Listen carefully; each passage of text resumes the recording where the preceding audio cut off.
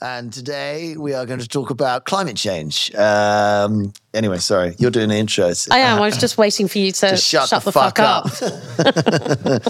That's your cold open, D. Okay. Do you want to clear your throat anyway? Hello and welcome to Business Without Bullshit. I'm Philippa Sturt and alongside me is my co-host Andy Uri. Hello. Hi, Andy. And we're joined by Anjuli Bedi. Hi, Anjuli. Hi.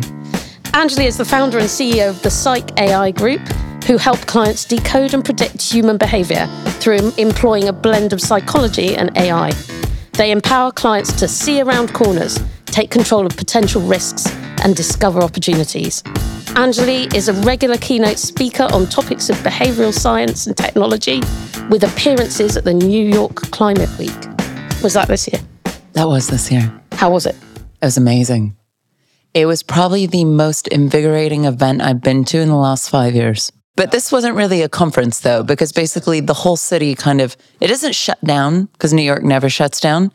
But you have all these different venues where some really engaging conversations around climate are happening, and not just let's go greenwash something or let's go build a sustainable brand. Was there a panic building? That would have been quite funny. People just going, fuck! Oh, fuck! Just burning stuff and jumping out of windows. That'd be great. That'd be like the de-stress room, wouldn't it? You know? That may be a proper representation of what climate change is doing to the planet. Yeah, true. So what did you learn?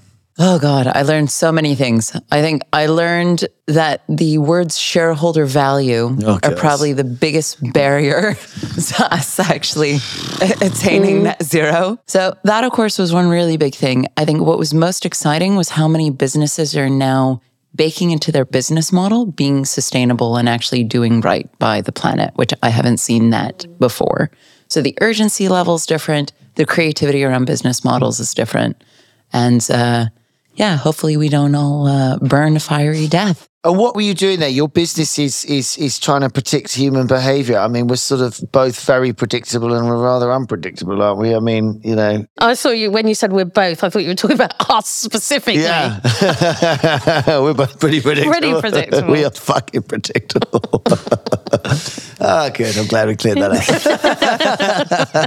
up. But anyway. You know, you trying to work out because what we got to do is change behaviour, and you know, people don't really like to be told what to do. And frankly, I have this graph in my head. I'm always thinking when people are like, you know, amount of people dying, how much we do about climate change. That's kind of what's going to happen. You know, people will keep fucking dying until we do enough about it. And, you know, is that one of the things you must be interested in, you know, to predict human behavior so you can influence it or not? Essentially, I mean, that's the objective, because if you look at where we are as a society, if we are going to move towards a place where we're operating in a sustainable way, we have to change the way we behave. So, and I know for me personally, the only thing I've really done in the last 10 years to be more sort of climate friendly, eat maybe a little bit less meat, which I didn't eat that much of anyway. Recycle, we all do that. That's the only thing we probably all do. With our 7 bins. Exactly. And maybe I take the train, you know, a little bit more frequently when I go to mainland Europe as opposed to flying.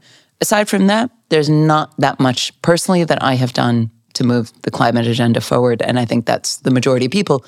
Also, because like you said, we don't know what to do. It's really confusing, right? Like no one knows what to do. It's not digestible. It's not in a way that our very simple brains can comprehend and we know what to do. And this is one of those things that if we don't overcome our cognitive barriers and biases, it's not going to go anywhere. And that's why the last 10 years of climate storytelling hasn't worked. Is it because it's just such a big thing that we can't look at it in its entirety? We can't digest it and also you're talking about a future state. And as human beings, we're not that as imaginative or creative as we like to think we are. So you have to kind of paint the scene for people of if you do X, Y will happen. If you don't do X, okay, we're all going to die. But nobody has a sense of what that actually looks like in tangible terms. So like with Climate Week, that's one of the things that we talk a lot about is climate storytelling. But then there's a flip side, which is we spent all this money on, you know, renewable energy, wind farms, all this stuff. And then we forgot to think about, the only way to actually implement this is to get societies and communities to actually want to have these massive wind parks on their hilltop or off the shore from where they live. Doesn't it kind of piss you off, though, when people are like, oh, no, that's a lovely field. I don't want to help the world. I don't know. It's this short-sightedism. It's like, I don't want... these TV aerials was the one back in the day. And then it was satellite dishes. And it's just like... and those aren't even for the environment. When it's like for the environment, you're like, oh, come on. Yeah, completely. We've seen a few cases where there's disinformation being spread by wealthy communities who just don't want offshore wind parks in the area where they have their summer homes. Not even their regular homes, their summer homes. Because it will spoil the view. Exactly. I think it's a bit linked when you said, humans aren't as creative as you think. I think actually there's about 10% of humans pumping out more ideas than we know what to do with. Without a doubt. But the rest of us, and maybe even those people, we all hate change. We're just sort of creatures of habit, aren't we? So I think with climate in particular, why it's so hard to solve for is that we can't imagine that future reality. No. So, and this is where I think something like VR is really, really useful to drop people into that reality about what that looks and feels like. And there's some great experiences like Tree that have been done. But even then, if you then put them in that apocalyptic reality, then they freeze and become ostriches with their head in the sand. Yeah. So then we create a whole different set of problems. Really don't want to think about it. Yeah, exactly. And that's what we do, right? It's like the avoidance aspect. So this New York thing, when people kind of sitting around saying, what is this place we want to live in? I think it was more of a, how do we prevent ourselves from going up in smoke? Okay. What are the things we don't want to do? Yeah, exactly. I think that's easier sometimes for us to frame what we don't want versus what we do want. Anjuli, what we haven't done is ask you what's keeping you up at night. Is it the climate change or is it something else? It is something else, actually. So I think for anyone in tech right now, and especially in the AI space, we should be asking ourselves the question, is what we're building lending itself to a future that we actually want to live in and that we are remotely proud that we contributed to? And I think that's something, especially when you're designing the kind of technology that we are, applying it in the ways that we are, is something you're constantly thinking about. It's about what are we doing with AI and is it the right thing? Yeah. Are we building models that are just fundamentally biased, that are going to dramatically skew sort of certain societal outcomes, like whether we consider women more or less toxic than men, or whether people of color get hit more by self-driving cars, which is actually happening right now. Is it? It's a training data issue. So when you're developing these really, really large models, whether they're visual, language, whatever it might be, the inputs to it are what it learns off of. If you went to, let's say, look, I'm from the States, so I'm going to give you some extreme American examples. If you went to a Christian school run by Mormons, the way that you learn history is going to be very, very different from, let's say, if you go to a more hippie school in Berkeley. I kind of went to both, so I can speak from both perspectives. So imagine a kid who learns these two different perspectives of history. What they're going to repeat, what they're going to regurgitate, and what they've learned is fundamentally different. Same thing with an AI model. If you give it inputs that have a certain perspective included in that data set, that's the perspective the model learns and then reinforces and scales. So similarly, in the self-driving car example, or let's say these large language models that Google, Facebook, Reddit, all the major tech companies use, the data set that they have is generally fundamentally biased because human beings historically have been fundamentally biased. Sure. And that's what it's learning. It's a bit like that whole thing about all crash test dummies being men rather than women. Exactly. And therefore seatbelts don't really work for women. It's the exact same thing. So that's a lot about what we think about and spend a lot of time trying to ensure we don't do, because we work in the space of disinformation, risk and crisis. And if we get it wrong, it has really significant implications in a lot of instances. Like we were just working with a few asylum centers based in the Netherlands, where they're trying to predict, are people going to riot because we're extending how long an asylum center is open? And if you get that wrong, that's kind of a big deal, because there have been a number of instances of those centers getting lit on fire by protesters. The longer they're open, the more likely there's an incident. Oftentimes, yeah. So it's things like that we're extra careful about, because if we get it wrong, the implications are severe. Sorry, I was just going to say, it's kind of this thing that whenever a new technology comes along, we kind of abrogate responsibility and go, oh, great, this thing can do it all. Thank you. Do it all for us, without realizing that you still have to be in control of it. Exactly. And this is the thing that probably annoys me most in the whole AI space, is that we talk about AI like AI is a human and making decisions for itself and assign it sentience. we don't need to do that. We are training it. We decide where it gets applied. But we're sort of relinquishing our agency as people and as designers of this technology, which is fundamentally dangerous. It's like being like, oh, I created this massive weapon. Oops, I accidentally dropped it somewhere. Okay, now that happened. It's the weapon's fault. My bad. Is that the approach we're taking then? We're kind of trying to let it go off, are we? I think in some instances, that's not what we want. I think in some instances, we are not thinking about the fact that that's what we're doing in the grander scheme of things. Partially because we don't really understand what AI is. And AI can be a lot of different things. But then you've got the elements of it's so hard to kind of think about where we deploy it. It requires a lot of vision. It requires a lot of creativity. It requires having a vision as to what do we want things to look like? Where do we want business to go? And at the same time, there's such a big rush to capture the AI revolution, to make as much money as possible. Again, shareholder value, that we're not actually thinking about what we're injecting into the nervous system of society. So it just creates a lot of potential for imbalance. Let's put it that way. How does the Psych AI group fit into that? Like, what are you specifically dealing with? We are focused on a very specific part of AI, which is in the natural language processing domain. Basically, we analyze words that people use to be able to understand psychologically what's motivating behavior.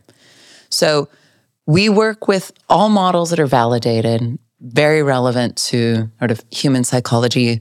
And so it's a very strong sort of scientific backing and relevance. And then we use that to understand things like why people would believe disinformation or why people would be wanting to shoot at a windmill in Texas, which that has happened multiple times.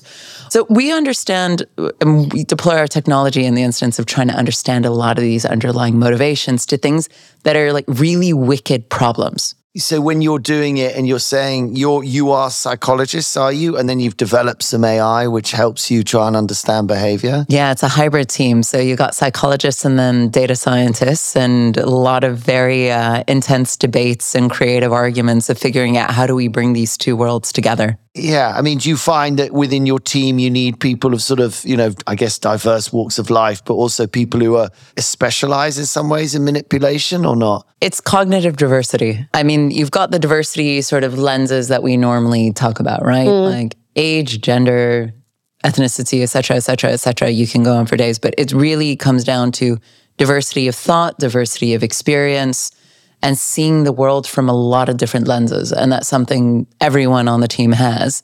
So, and I think it also is operating with a really strong sort of set of parameters around where you deploy it and where you do not deploy it. So, and we said at the outset when we started it, no political elections, not getting anywhere near that. Wise. No oil and gas, no tobacco, none of the obvious stuff that we know is sort of making everything kind of fall sideways. That's amazing. So someone will hire you and you come in like a sort of specialist team. You were a psychologist by training originally, or? I'm trained as a computational political scientist. Of course you are. So. A CPS. There you go, exactly. Just the old CPS degree. Computational political sciences. Okay. You use maths to predict elections, is that? No. So I actually wrote my dissertation on the Arab-Israeli wars and why leaders would fight those wars to decisive ends from a psychological perspective. I mean, that's very interesting right now. You must be in demand. Yeah, it's an interesting time. It is a very interesting time. Incidentally, I actually started my career in journalism because my language skills were pretty good at the time and I didn't want to join a 3-letter agency in the States, which is, when you graduate into a recession, the only thing that they tell you can do. So I actually was between Israel and the West Bank for, part of my sort of early career. But the hardest thing I think at this conflict is I've never seen this much disinformation on any conflict at any point. The Israel one? This one right now, yeah. It's just rife with disinformation. On both sides, all over. All over the place. So that's what makes it so difficult. Because if you're getting that level of disinformation that's speaking to people's emotions, their values, their beliefs, it's going to enhance the polarization, which then, with something like this, it's not even so much journalism being the means to find the common ground. It's us as human beings being able to empathize with each other and meet each other halfway in some way where we don't forget each other's humanity. That's the problem, right? And the more polarized it gets, the more it pulls apart and the harder it is to create that bridge. And this is a lot of, what inspired me to create the company was data in many ways is the ultimate diplomat and the ultimate bridge to create empathy. The more you know about people, the less likely you are to want to kill them. Yeah, exactly. Because then you actually can develop stories and narratives and comms that actually builds that bridge. But if you don't know those things, if you don't know how to create that connection point, if I don't know where you are on the other side of the table over there, in that very lovely blue blazer, by the way, and I can't... I particularly like your red blazer. Oh, thank you. Thank you. Exactly. There you go. Like a football match, you're going to swap. But somewhere we need to find purple. And our common humanity will also still exist in the purple. And I think that was the most profound lesson I learned as a journalist, because I was on both sides of the border. Most journalists, when they go, they stay in the West Bank or they stay in Israel. I went to both because I wanted to understand the stories on both sides, but to emotionally connect with people on both sides as well, because that would make my stories have a much stronger authenticity, but a lot more nuance and texture. And it was probably one of the hardest things I've ever done, because you have to deal with the checkpoints and all that nonsense. But I got to meet people on the Israeli side of the border who are absolutely amazing and so kind-hearted and very thoughtful and some of the smartest people I've ever met in my life. Same thing on the Palestinian side of the border. So we're not all that different from each other. It's these sort of polarities that get exacerbated, especially in times of conflict. And when you have these groups like a Hamas who go and do these things, and it exacerbates everything, and then we lose sense of each other's common humanity even more. So I keep watching that spiral over and over again. It's like Groundhog Day, but a more violent Groundhog Day. For thousands of years.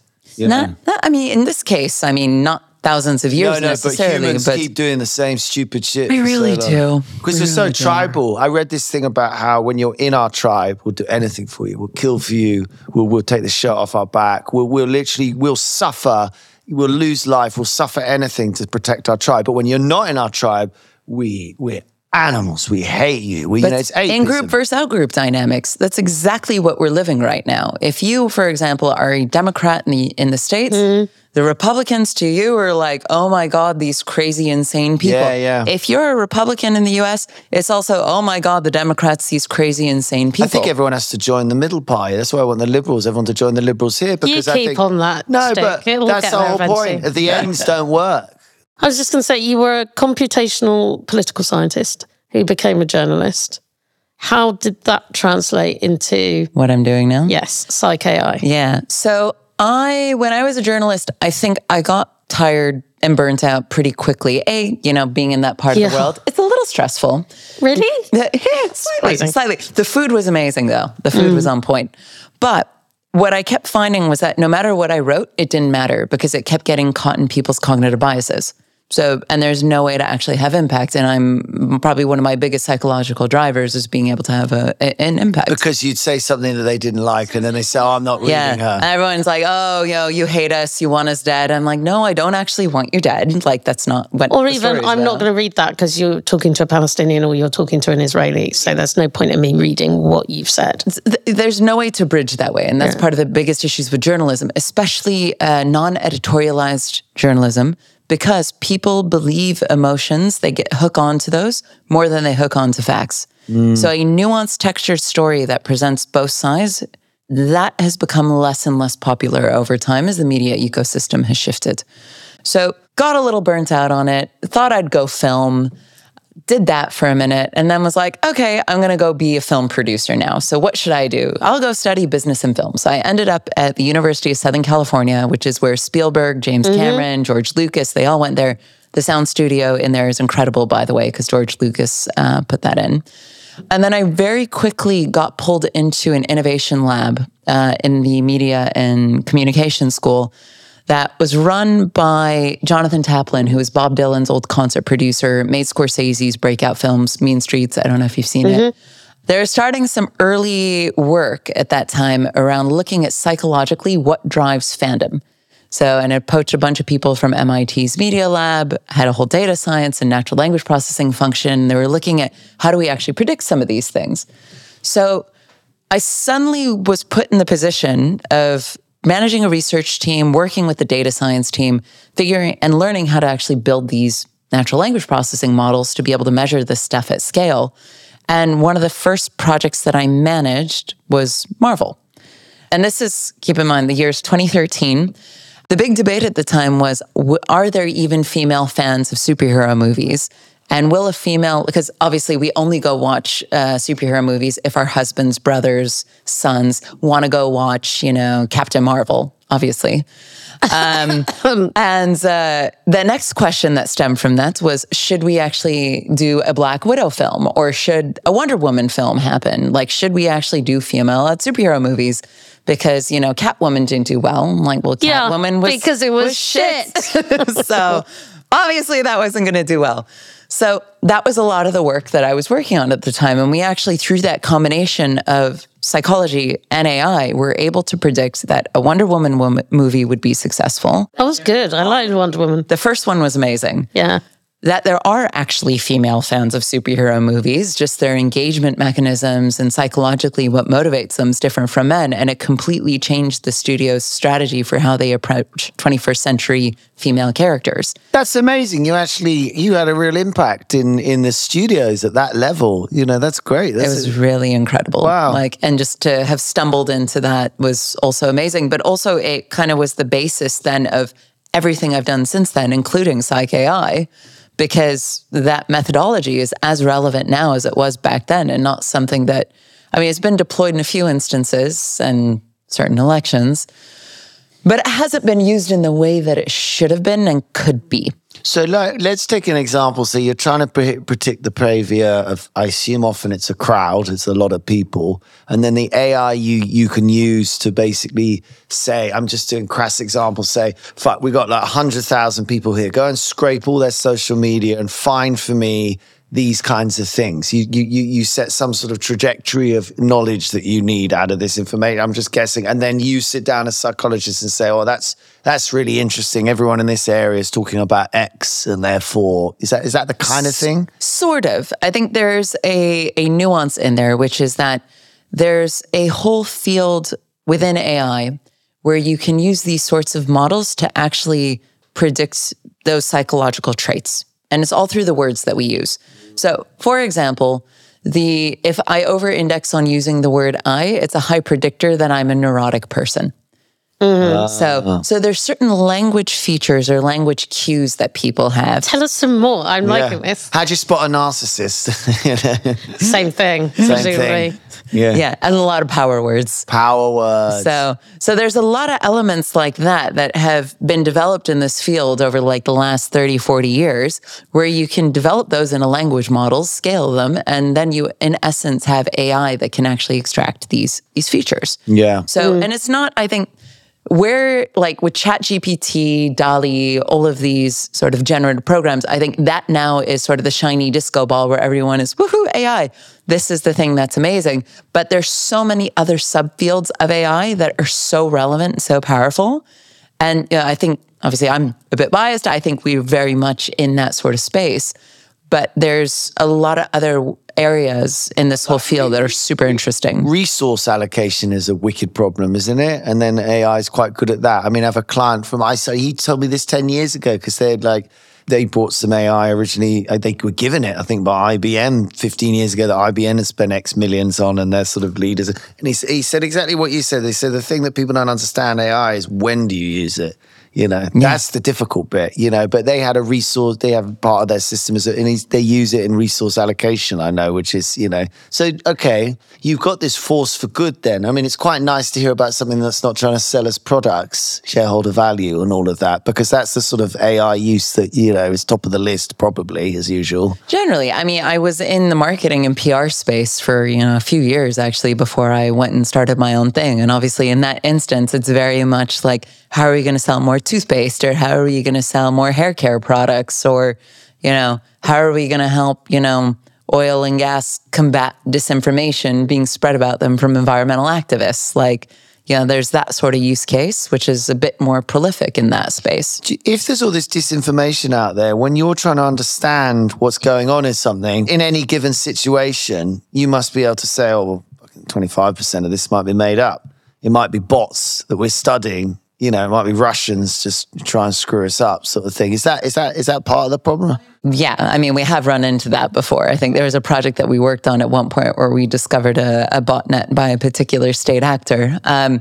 That's the interesting thing, I think, with this space. If you look at disinformation, I mean, historically, we always associate it with Russia and the KGB. But if we get outside of, the Cold War, what's happened in the tech space has actually enabled more of an expansion and proliferation of disinformation. It can now come from a lot of different sources. The key thing is always looking at what's the intent of the actor. What could be the intent based on what you're seeing in the content itself? And you usually can figure that out. But it puts us in some interesting spaces, I think, not just us as a company, but I think society more broadly, because we now are all operating in this space where it's just everywhere. And I think what we're seeing with the current conflict, as we were talking about earlier, is a good example of that, where what's truth and what's reality, we don't really know anymore. Instead, we're all kind of living in these splintered realities that become much harder to bridge, which then puts everyone at more risk. Yeah, and it drives so much anger. People are marching in the street furious, and yet nobody knows what they know. You know what I mean? Oh, I read this. It's weird how much we get obsessed about stuff we read. It's like back in the day, what you read was supposed to be a bit more truthful and there wasn't much of it. So I can see as a thing that we've grown up with a sort of bit more trust with written. What I don't get is people nowadays still trust the written word, that it's still sort of, maybe you ask another simpler question. Are you in the camp of AI we have created a thing that might destroy us and stuff like that? Are you on that sort of vibe with AI? I don't think I'm in that camp yet. There might be a moment I am. I'm not sure. Right now, I'm not, though. I think we still have an incredible level of agency and power and creativity that we can leverage to shape how this gets used. And that obviously is, a big part of why I'm doing what I'm doing. But I think we need more people to think in a more creative way, probably more diverse voices, more diverse ways of thinking about how we deploy this sort of technology. Otherwise, I think it's running in such a direction. I feel like right now we're creating a lot of shiny disco balls. And the whole focus is on woohoo, look at the shiny disco ball. It can write a really romantic poem for my wife so she doesn't divorce me because I used Asana instead of, letting her use the dryer. So which is fun. But how impactful is that going to be, right? You're a big company.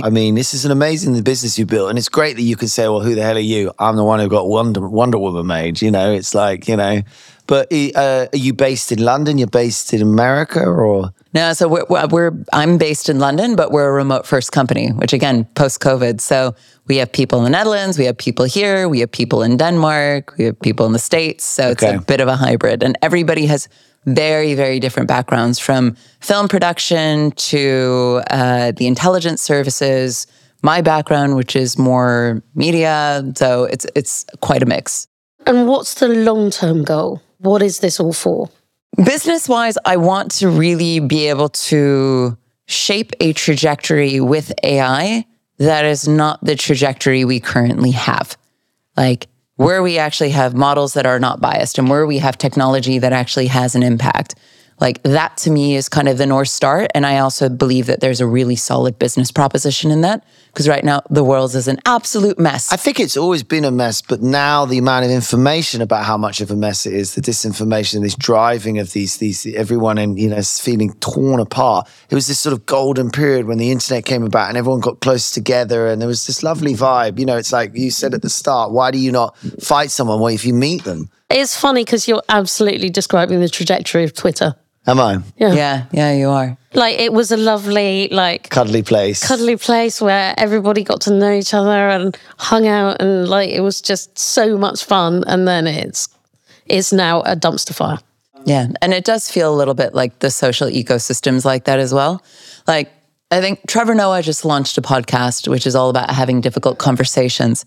And I loved the trailer for it because he was talking about the fact that in order for us to sort of be in the purple and not in the red and in the blue, we need to be able to have difficult conversations. And difficult conversations are an absolute minefield. Yeah. But right now in the sort of cultural zeitgeist we're in, we're so in our own silos, both algorithmically produced, but also, physically and socially, And also because of cancel culture, that we're so afraid to have the conversation that the tension point in the block is before we even get onto the minefield. And why are we sitting on a podcast? Because I think it's like the only place you can do these things. Yeah. You know, I mean, it's like the last bastion of truth or something that's public, you know, and even Gosh, that's very grandiose. Well, if you think about it, you're not reading in the newspaper every day. Oh my God, did you hear what they said on this podcast? I mean, you know, there's mad conversations going on all the time and they aren't being like slammed. So, you know, I don't know. I can't think of any other place you can try and have a conversation that's complicated, you know? Yeah. But balance isn't interesting. I mean, you said earlier, people don't find balanced views. People want extreme views. Are we just wired up to want to feed off shit? Is that really what we are? Bottom feeders. We're bottom feeders. Is that true? I don't think we're bottom feeders. I still have a higher opinion of human behavior and psychology than that.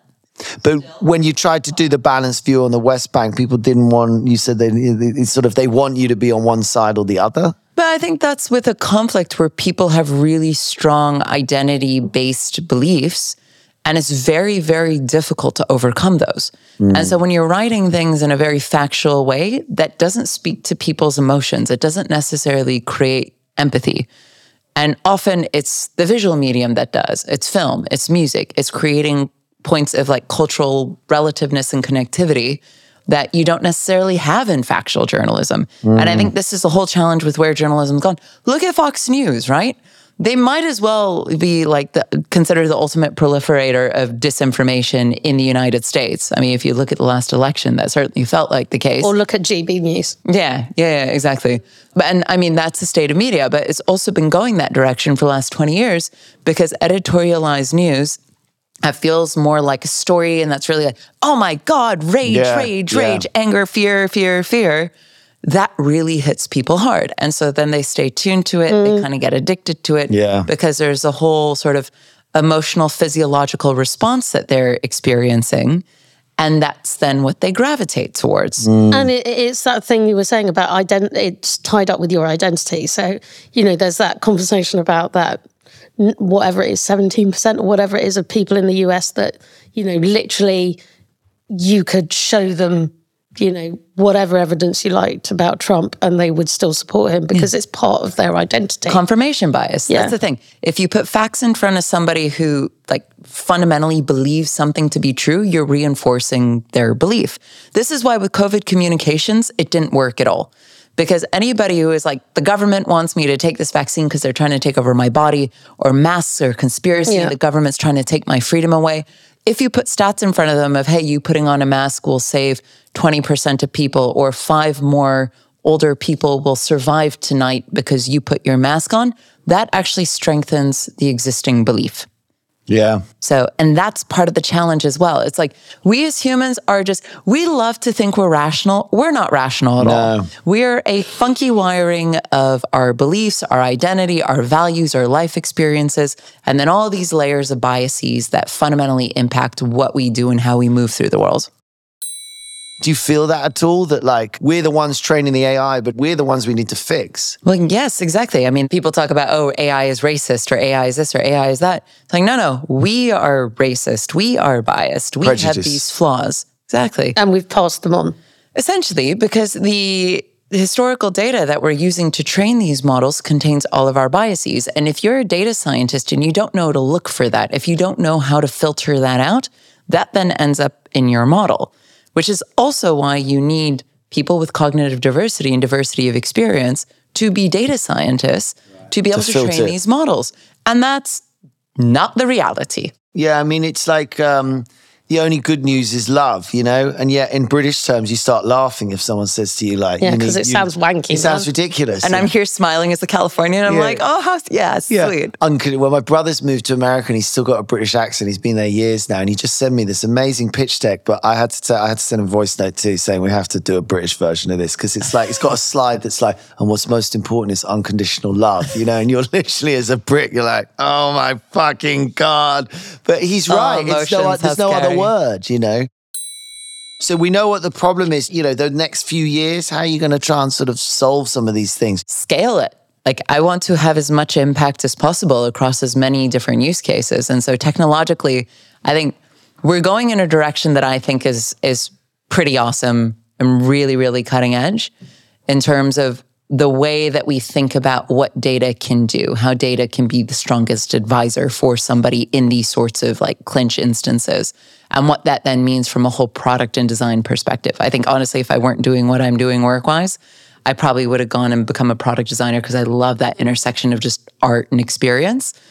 But I think where we're going with that, and also what we apply it to, a lot of the things that we're sort of scoping at the moment kind of sit in some really interesting domains of like, how do we keep certain types of people safe in certain types of contexts? And I think those kinds of use cases are, why I love getting up in the morning and doing what we do. So, are you fundraising at the moment, or you can? Yeah, you are. Yeah. Because you must be great space to invest in, but the investors must want to make money. Yet the thing that you can help society. Shareholder value. And helping society is harder to make money in. I think the interesting thing about this moment in time is that we're in a space where that distance between making money and doing the right thing is getting a little bit closer together, which is great, especially if you look at climate tech, that's definitely the case. I also think and there was an article, I think, from Bloomberg that came out about this a couple of weeks ago. The biggest concern for most businesses right now is geopolitics. Because obviously it's a mess if China decides to invade Taiwan tomorrow. Everything between Russia and Ukraine. What's going on in the Middle East right now? America is its own mess. Everywhere is a bit of a shit show. And so if our technology can help enable decision-making in just this like crazy, chaotic ocean of uncertainty, awesome. We'll have done the job. What's the best piece of advice you've ever been given? Best piece of advice I ever got was actually from my father right when I graduated from university, which was, I don't care if you get married. I don't care if you have kids. I don't care about any of the traditional stuff. Just go be ambitious and live your life. Wow. And was he a first generation immigrant in America? Yeah, he came to the States in the 70s. From where? From India. But which bits of India? So he grew up in Jamshedpur. Oh, wow. Okay. That's really nice. A lot of times first generation immigrants find it hard to bridge that gap. Yeah, it's amazing the way he embraced it like that. That's a really cool thing. And, yeah, very much hats so. Off to very him. Progressive. What's his name? Anil. Big up Anil. Yeah, very good. What's the worst advice you've ever been given? Oh. Go out, live your life. Get married, have that's children. too obvious. That's too obvious. Get married before you're 30 is way too obvious. I think it actually was to make safe choices and to follow the money trail. Oh, I hate follow the money. Yeah, it's not what motivates me as a person. So some of my worst slip-ups have been because that's where my thinking went. And now, a quick word from our sponsor. Business Without Bullshit is brought to you by Uri Clark, straight talking financial and legal advice since 1935. You can find us at uriclark.com. What do you think is bullshit then in your industry? That we have no control over what AI does in our own destiny. That AI has sentience and that we have no control over it. Because we train it. We have trained it to be what it is now. We will continue to train the evolution of it. Again, I think it depends on some of the models that we're talking about, and there's sort of a broader range of those. But I think if you think about it philosophically, if we think about AI, first of all, there's so many things I think that are bullshit in the industry. One, which is anytime that somebody uses the term, the AI can solve everything, I like roll my eyes. I'm like, oh no.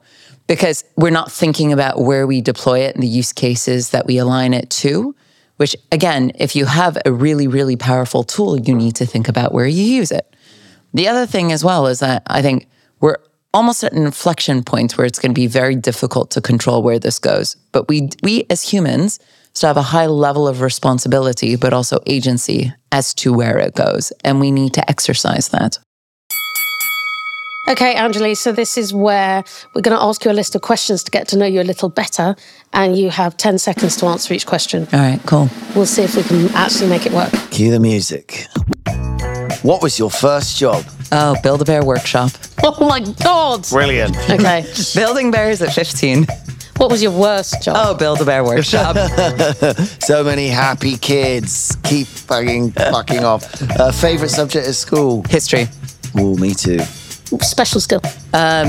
So I'm 6 feet tall. My special skill is being able to reach hard to reach areas. I would love to have you around the house. Christ. I can't reach anything in my fucking flat. You have a very relaxing voice too. It's very nice. Thank you. What did you want to be when you grew up? Human rights attorney. Nice. What did your parents want you to be? Oh, a doctor. Indian parents vibes. Yeah. What's your go-to karaoke song? I have two. So Tiny Dancer by Elton John and Ring of Fire by Johnny Cash. Oh, yeah. Those are very different songs. That's quite Very, very. Office. Business or bullshit? Oh, business. Oh, Who thank doesn't you. love an office dog? Thank you. Have you ever been fired? I've sort of been fired. Okay, we'll come back to that. What's your vice? My addiction to butter croissants. Do you like the little ones? Oh, yeah, they're so, The yeah. little ones. Especially in winter, nice and heated. And you sort of got fired? How? I took a job that was not the right job. And I think we Agreed to disagree. we agreed to part ways. Elegantly agreed to part ways. That's just like Suella. That's exactly what happened with her. Except I didn't write any angry letters. With really bad grammar. Yeah, just being bitter is not my jam. It's a waste of time. Have you got any recommendations on things we should be reading, Yes. watching, listening to? So I recently came across a book called AI on Trial by Mark Deem, who is a barrister here in London. I have a podcast called Make Data Human. Oh, wow. And I had Mark on as a guest and was just a remarkable guy, so insightful. And what he does in the book is he actually it's as if AI were on trial, like an actual court case, and goes through all the different elements of AI. What is it? So actually deconstructing what AI is into its subcomponents in a way that was just so articulately done, but also gets down to what the essence of AI is, which none of us really have a sense of that. So it's very beautifully deconstructed. And then looking at things like AI in a military context, or is AI racist? And going through all the different societal elements and layers of the technology itself. It's a brilliant book. Wow. That sounds great. Highly recommend it. We should give you your 30 seconds to pitch anything you would like. Yeah, absolutely. Go for it. Check out the podcast, Make Data Human. It's my podcast. We talk a lot about behavioral science, data science, how it can be used for social good, what's AI, bias and racism in AI, all the fun topics we've been talking about today, we talk about on that podcast. And also check out the Psych AI group, because we're doing some pretty interesting work. Amazing. Thank you so much. It's been a thank pleasure. So there we have it. That was this week's episode of Business Without Bullshit. Thank you, Anjuli. Thank you, Pippa. Thank you, Dee. Thank you, Howard. Our producer extraordinaire is in the room, in the house. We'll be back with our quiz, Business or Bullshit, on Thursday. Until then, it's ciao.